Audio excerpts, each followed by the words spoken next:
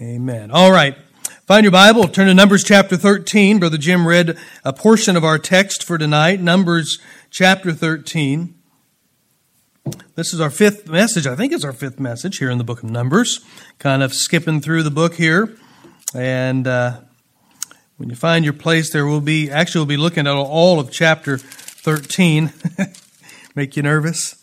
And you're like, that's 33 long verses. We're going to be here a while. Maybe not. Maybe it'll be all right. So, Numbers chapter 13. All right. Have you ever looked forward to something and only have it fouled up when you got there? Like really planned something out and you were looking forward to this big event and the day got there and it was like, well, that's a bust. You ever been there? Come on. Certainly you have.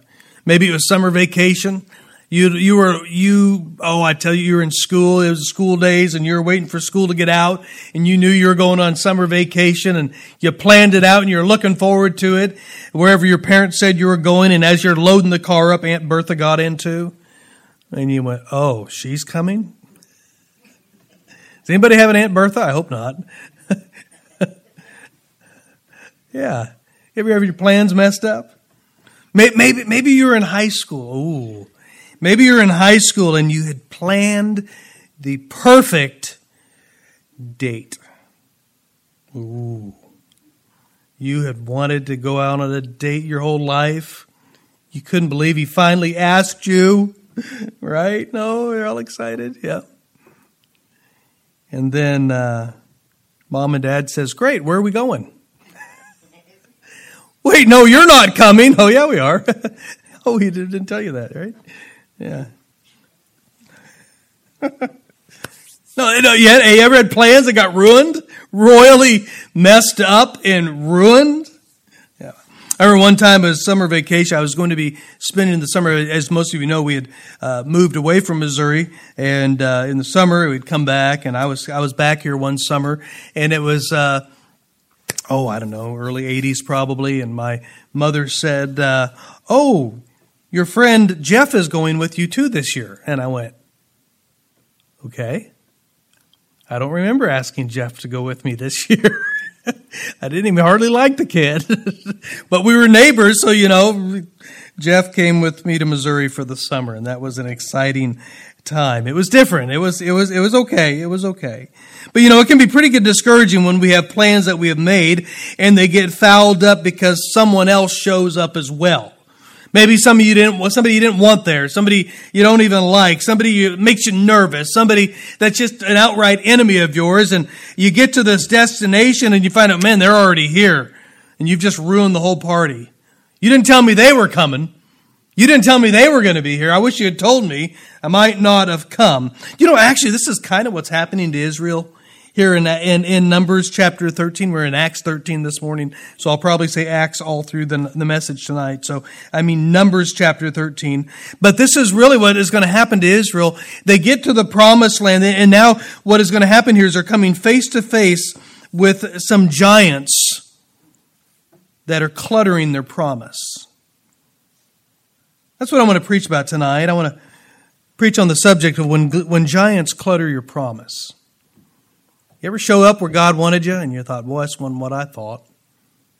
I know He wants me here, but I didn't think it was going to be like this. I want to look at that tonight here in Numbers chapter 13. Father, would you bless the word tonight? Again, we ask you just to teach us and to help us and to help me. In Jesus' name.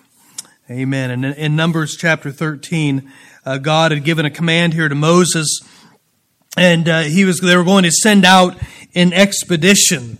Roloff called it a committee. And he said with any committee, there was always 10 too many. That's the problem with committees. Here's what happens. We're going to see here with a problem when you send out a committee. 10 are usually wrong. And they sent out this committee, and God told them, get 12 men, each a representative of a tribe of Israel, and get them out. And we see their names. You can look here in chapter 13, verses 4 through 15. We see the names of all of the men that make up this expedition of 12 men that are going to go into Israel, and they're going to go spy out the land. Now, I know we are all familiar with this. You've heard about this since Sunday school. You know what's going on. But Israel is going to go and check out the promise. They've gotten close enough now. God says, go out and go and see, get in the land and see what it looks like. And the path was given to them. And God told them, you're going to go up through the north. You get on a map sometime. They come through all the way up north into Syria.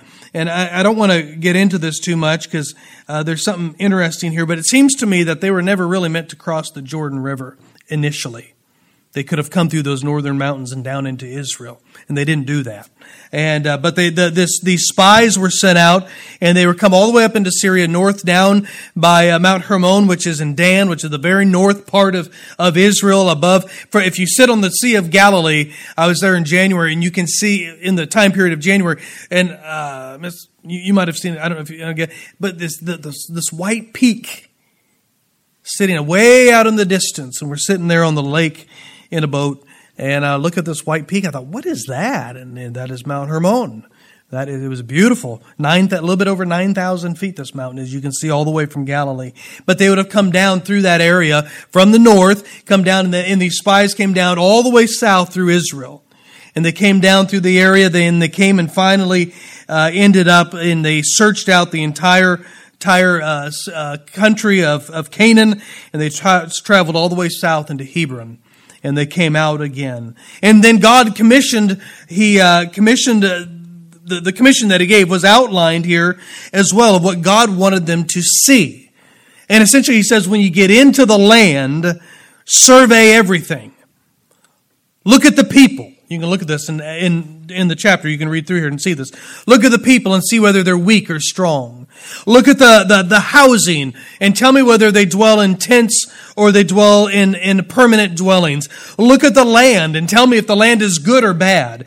And so he had outlined this expedition that was going to happen, and God wanted them essentially to journal what they saw and bring it back to the rest of the camp. And he wanted them to have an eyewitness report of the land that God had already promised to give them.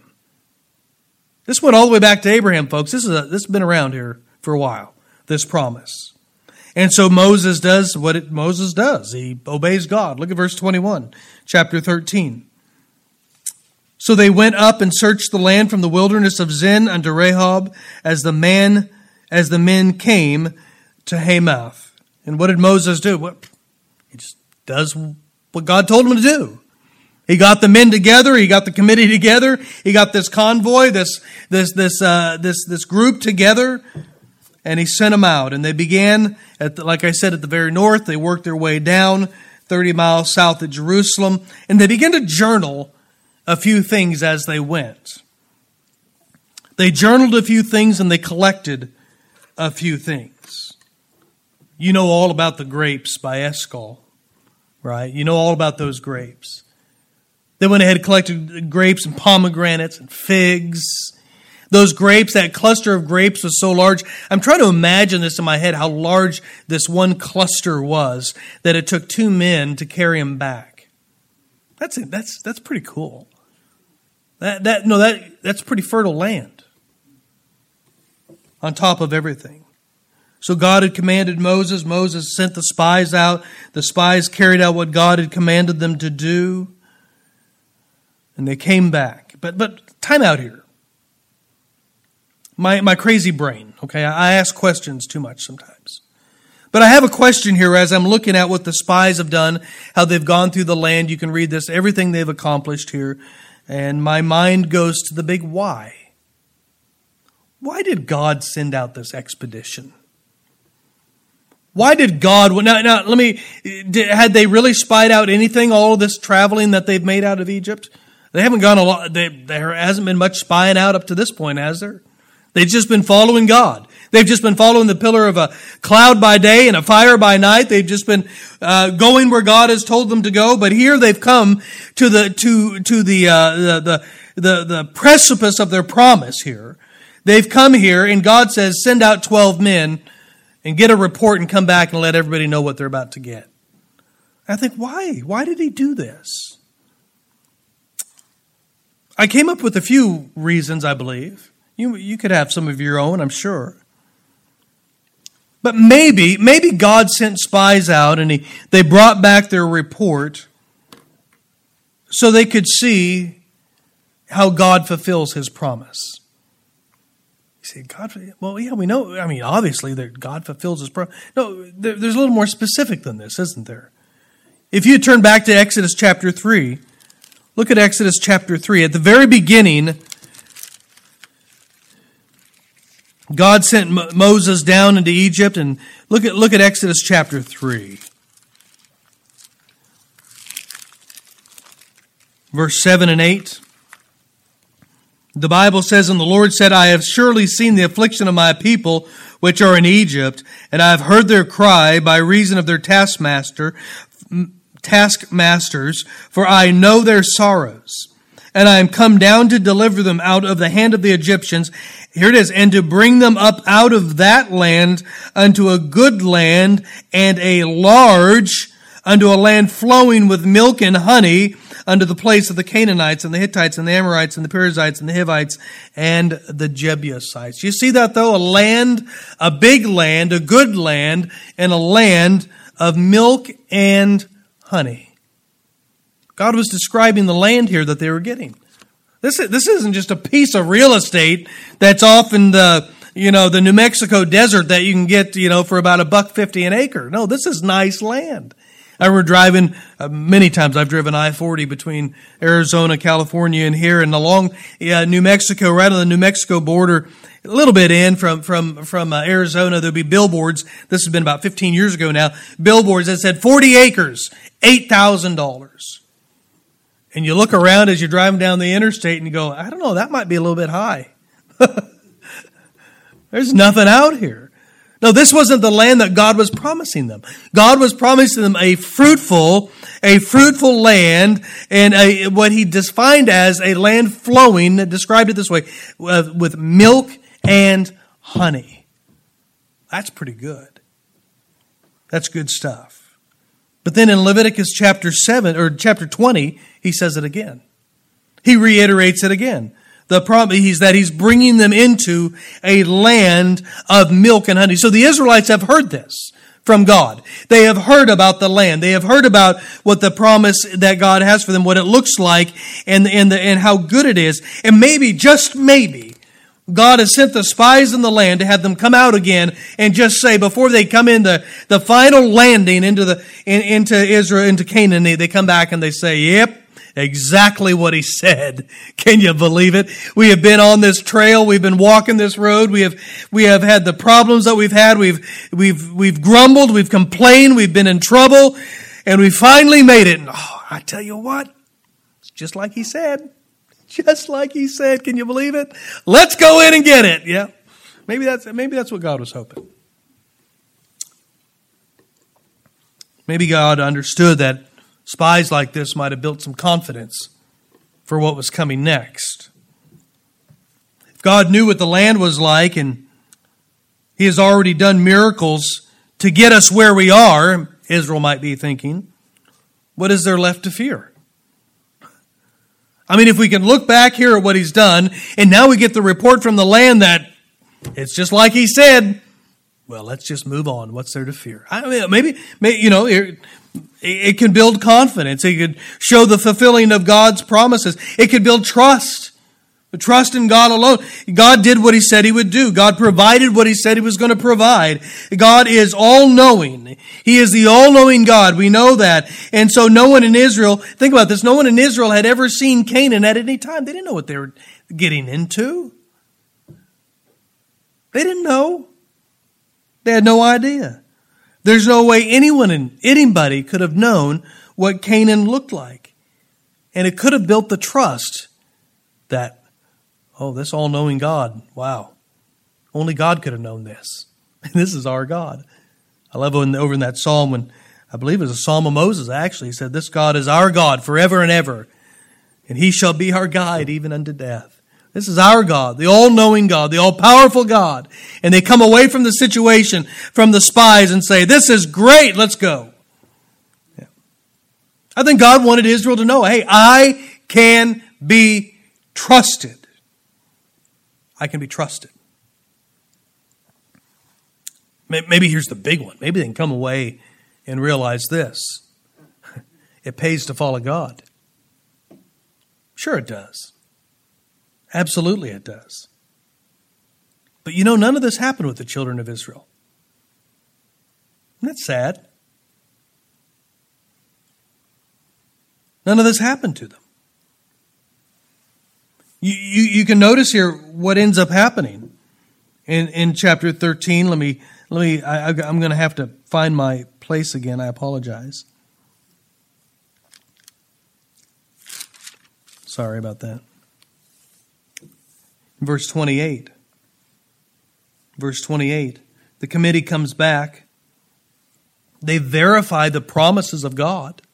Land's great. It's fruitful land. It's a wonderful land. Just what God said. But there's giants. There's big giants. They're everywhere. Look at verse 27. I'll read 27, 8, and 9. 27, and they told him and said, we came into the land whither thou sentest us, and surely it floweth with milk and honey, and this is the fruit of it. So here's these two guys with this pole and all the grapes hanging off of it, and the pomegranates and the figs, and they're like, wow, yep, it's fruitful. Here it is, look at it. Verse 28, nevertheless.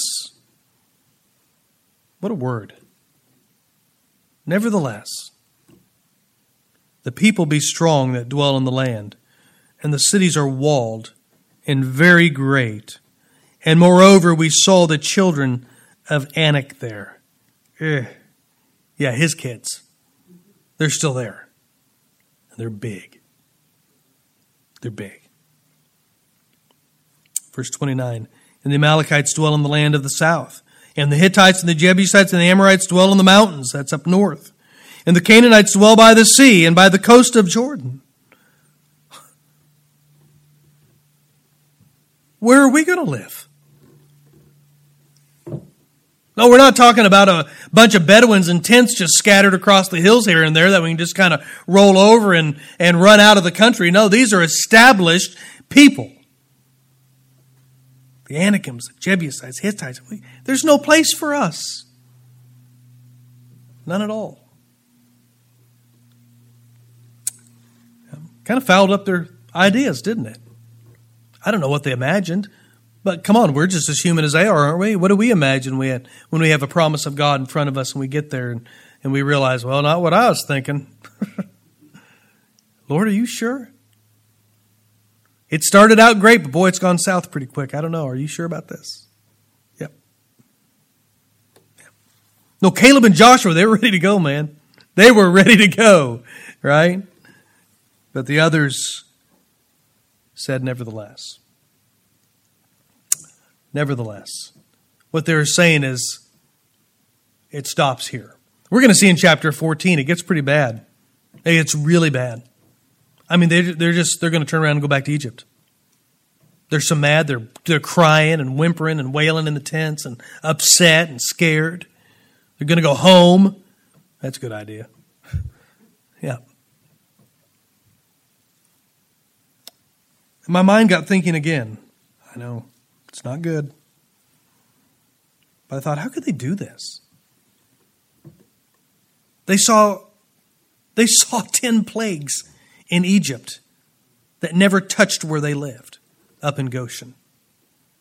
They watched God systematically put Egypt out of the equation, the largest power of the world at the time. No, they're worried about Anakims. They're worried about the Jebusites and the Canaanites in a country that is the size of Rhode Island, people. And God just wiped out all of the Egyptian army just not too long before. They saw all of this. They had seen the parting of the Red Sea. They saw the manna every morning that they hated. The water out of the rock, the quail, because they hated the manna. Remember that? This light bread. Sick of this light bread. It wasn't Wonder Bread. It was good, nutritious stuff that God made. They got more water out of a rock. Yeah. They have clothes that didn't wear out at this time. I mean, they're going to really find out that the clothes don't wear out here in a little while because they're going to be hanging around the desert for about another 39 years. No, they had the very presence of God on a daily basis in a pillar of a cloud by day and a pillar of fire by night. How could they get to the edge of the promise that they have and say, it's not possible? The giants have just fouled up the promise. How could they get there? Yeah. Have you ever thought Israel has seen things that we will never see? Israel has seen the miracle working of God that you and I have never seen. You say, well, I've seen some pretty good stuff. Have you seen manna? Okay. You haven't seen what they've seen. All right? I win. You haven't seen manna, I don't believe. So, never mind.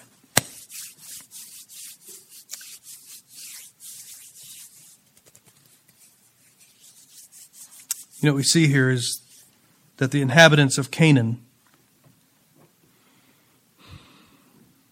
let me say this right. The inhabitants of Canaan were too big for Israel's faith.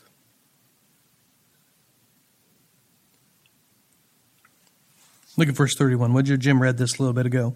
But the men that went up with him said, we be not able to go up against the people, for they are stronger than we.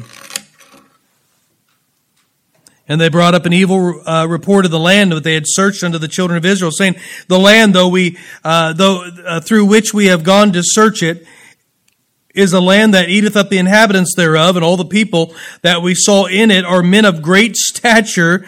And there we saw the giants, the sons of Anak, which come of the giants. And we were in our own sight as grasshoppers. That's pretty small. No, they get stepped on real easy. They crunch and squish and splat, and I don't know how they taste, but it doesn't take much to kill a grasshopper. And Israel is saying, we were in our own sight as grasshoppers, and so we were in their sight. Kind of afraid, aren't they? No, they refused to enter the promised land here. It didn't matter what they'd already seen. It didn't matter the proof that God had already given them. For some reason, they drew the line right here, and they said, we're not going in. And you know what God said? Okay. Okay. All of you 20 years old and up, if you're 20 and older, you're going to die in the wilderness. Only Caleb and Joshua, we know this, only Caleb and Joshua go into the land. Moses dies in the wilderness. All of them die in the wilderness. Yeah. Doesn't it sound kind of crazy after all that they had seen and where they got to this point, that they wouldn't trust God to get them into the land? Kind of crazy.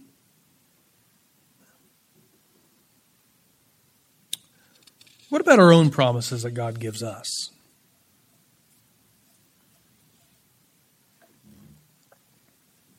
God has given us promises as well, hasn't He? Yes, He has given as individual. We have individual promises from God that God gives to us as His child. He has promised to provide our needs, hasn't He? He's promised His presence by the Holy Spirit. I love this in 2 Peter 1:4, whereby are given unto us exceeding great and precious promises, that by these you might be partakers of the divine nature, having escaped the corruption that is in the world through lust. What a great promise we have of the indwelling Spirit of God and the power and the Spirit of God. What a great promise that is. We've been promised our provisions. We've been promised His presence. We've been promised His protection. We can go all the way back into Isaiah 54:17. No weapon that is formed against thee shall prosper, and every tongue that shall rise against thee in judgment thou shalt condemn. Listen to this. This is the heritage of the servants of the Lord, and their righteousness is of me, saith the Lord. You know what the heritage is of the servant of God? There's no weapon formed against thee that's going to prosper. I like that.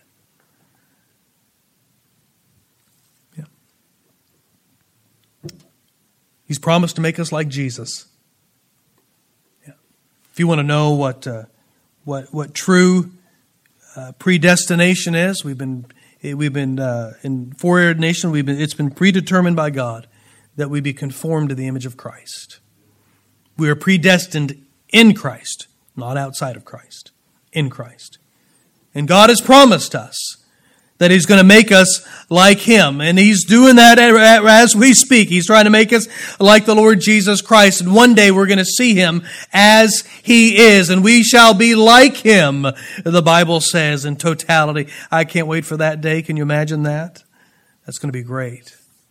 But He's promised to make us like the Lord Jesus Christ. Promises. He's given us individual promises. He's given promises to His church, to the church bodies, to all of those churches that are a church of Jesus Christ. He's given us a promise that Jesus gave us a promise that He said that He'll build it. Remember that? I will build my church. He's given us a promise that the Holy Ghost of God will empower it. Acts, I believe 1 chapter 8, but after that the Holy Ghost will come upon you. You shall be witnesses unto me in Jerusalem, Judea, and Samaria, and the othermost part of the world, the Bible says. We see that it's the power of God, the Holy Ghost of God. Ye shall receive power. He's promised us the Holy Spirit of God. He's promised us also that the gates of hell wouldn't prevail against the church. What are the gates of hell? Well, the gates in any city where the legal transactions were taking place. Where legal transactions were meted out. You can go through the Old Testament, you can see that if you tour, you see that a lot of these cities had these little gate systems, and they would have I think up in Dan there was one that had the throne was right, it was still there where the king would have sat there, and he would have meted out justice, and it's where all the public officials would have met. It's where Lot was in the gate at Sodom. What did that mean? He was on city council, he was in authority, he was doing things like that. Jesus says the gates of hell, the legal systems of hell, will not prevail against the church. It's impossible. Doesn't matter what Satan can come up with. Doesn't matter what authority he has here on earth that God has given him to do. But there's nothing he's going to do against God's church. Not possible. We have promises that have been given us individually, given us to His church. He's given us promises in this life. And if we are anything like Israel, we have seen the mighty hand of God in our lives. And you have as well, haven't you? Some of you have been saved for maybe 10, 15, 20, 30, 40, 50 years.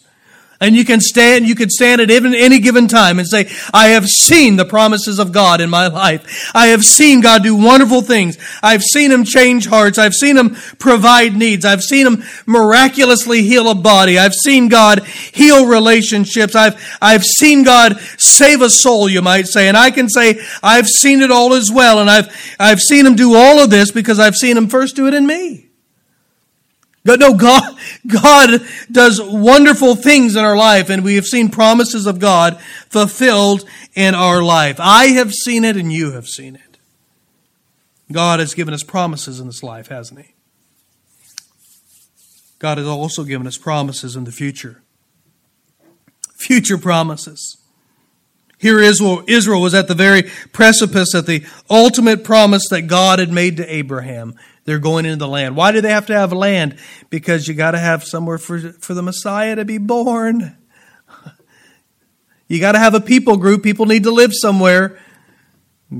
God gave them a land. It's all pointing to the Lord Jesus Christ. As a child of God, there's a promise for us future as well, isn't there?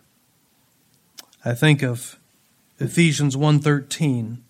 In whom ye also trusted, after ye heard the word of truth, the gospel of your salvation, in whom also after that ye believed, you were sealed with that Holy Spirit of promise. What does it mean to be sealed by the Holy Spirit of God? Friend, that's a legal transaction right there. That's the seal of a king. That's what that's talking about. That signet that he put on any type of a document, that wax would go on there, and they'd take that ring and smash that wax in there, and that said this was a legal transaction and it's unalterable. And the promise that we have of our future is that the King's signet, His seal, is upon our life, in the Holy Spirit of God, whereby we are sealed into the day of redemption, when He's going to take full possession of His purchase, which is us. 1 John 2:25, and this is the promise that He hath promised us, even eternal life. You like the promises of God? We have promises in this life.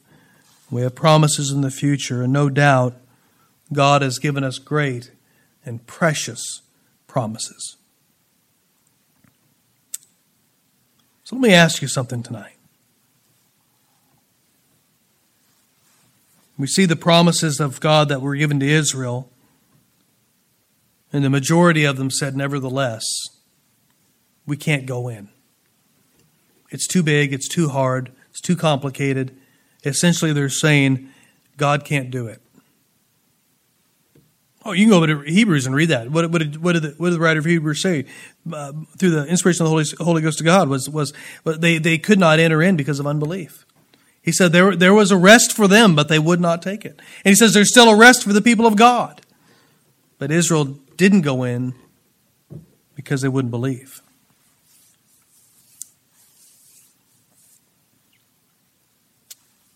But we have promises that we're looking at tonight even. I'd like to ask you, is God leading you somewhere?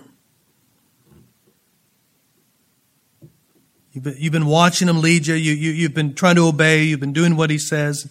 You think He's leading here or leading there, and you're just trying to do what God says. And you're getting close to where God wants you.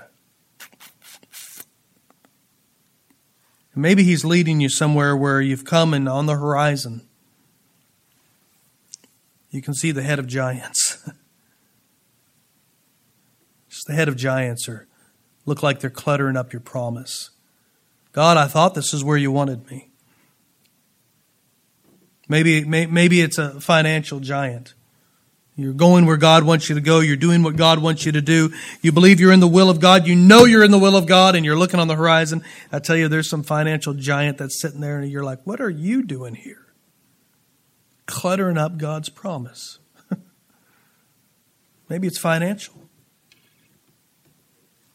Maybe it's spiritual. God wants you to be in a certain place in your life and in your relationship with Him. And there's some spiritual giants in your life that are fighting you. Maybe it's physical. Maybe it's just physical. Health issues. Problems like that. You say, God, I know this is where you want me. But I didn't know this was going to happen. I didn't know this was going to be here. I didn't know I would be left like this the rest of my life. I really believe this is where you wanted me, and it's like they're still here. I didn't think this was what it was going to be like. Has God ever made promises in your life? Maybe you're living in one right now. You're right at the edge of a promise of God right now, and all you're seeing right now is His opposition. Maybe you've started out on this impossible trip in the will of God. And you've battled along and you've stuck with it and you've stayed along and you're just following God, doing what He says, but now it's looking like the end is worse than the beginning. You say, does that really happen? Yeah, it happens. No, don't get me wrong. God, my Father planned it all. He knows there's a reason behind it. But do you really think Satan is going to just leave you alone when you start to follow God?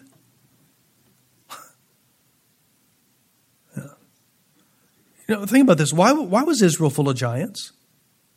It was a good land. Everybody wanted to be there. I mean, if it's a really wonderful place to live, I think you would expect there would be other people that would want to live there too. Yeah. What am I saying? It shouldn't be a real shock when these things come up.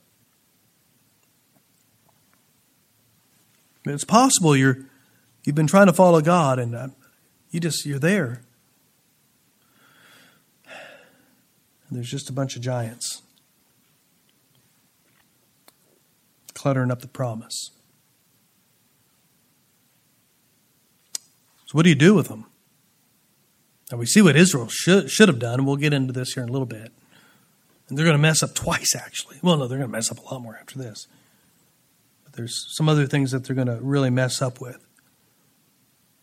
But what they should have done is they should have just followed Joshua and Caleb. We know that. And just gone in the land and trusted God. We know that. But what are we supposed to do? You're like, well, preacher, you just said it, right? Yeah, I know, but give me a little more. Let me give you a couple things to remember in your life of following the will of God and getting to where God wants you, where He wants you in your spiritual walk with Him, where He wants you geographically, where He wants you in service, where He wants you in your family. Let me give you some things here.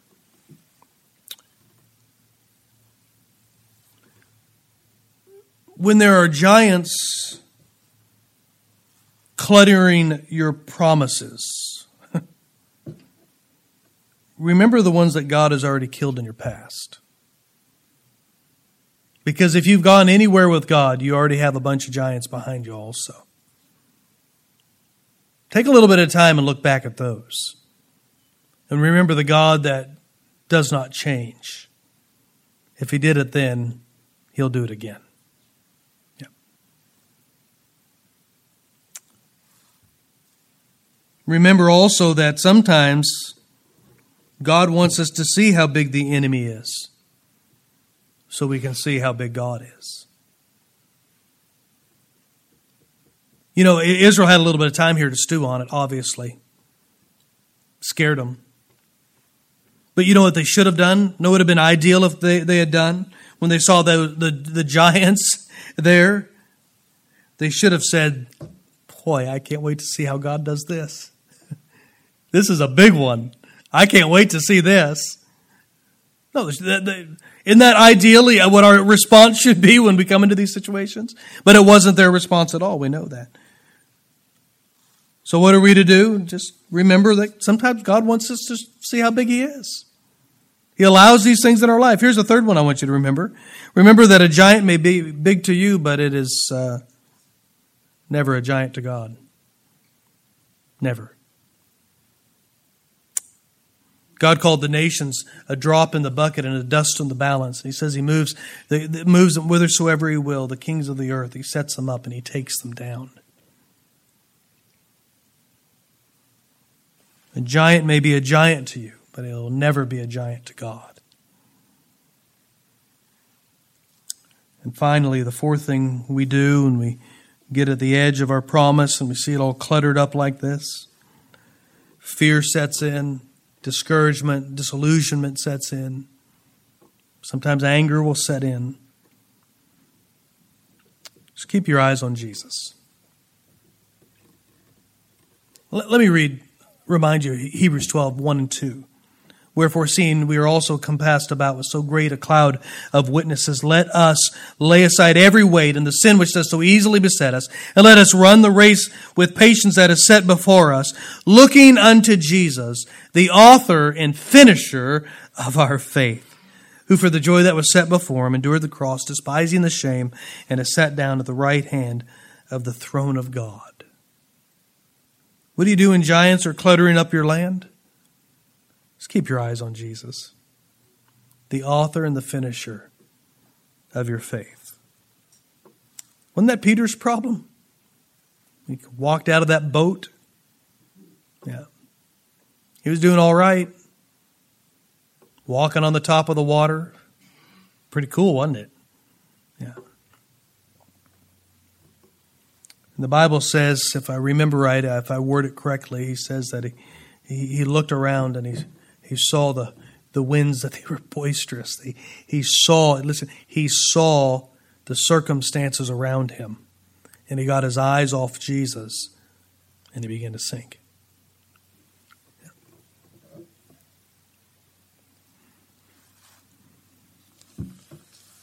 Keep your eyes on Christ. If giants are cluttering your promises tonight, and you've lost sight of Jesus, would you just fix your eyes on Him again? And just trust Him to lead you forward. Would you do that? Can I remind you something also tonight?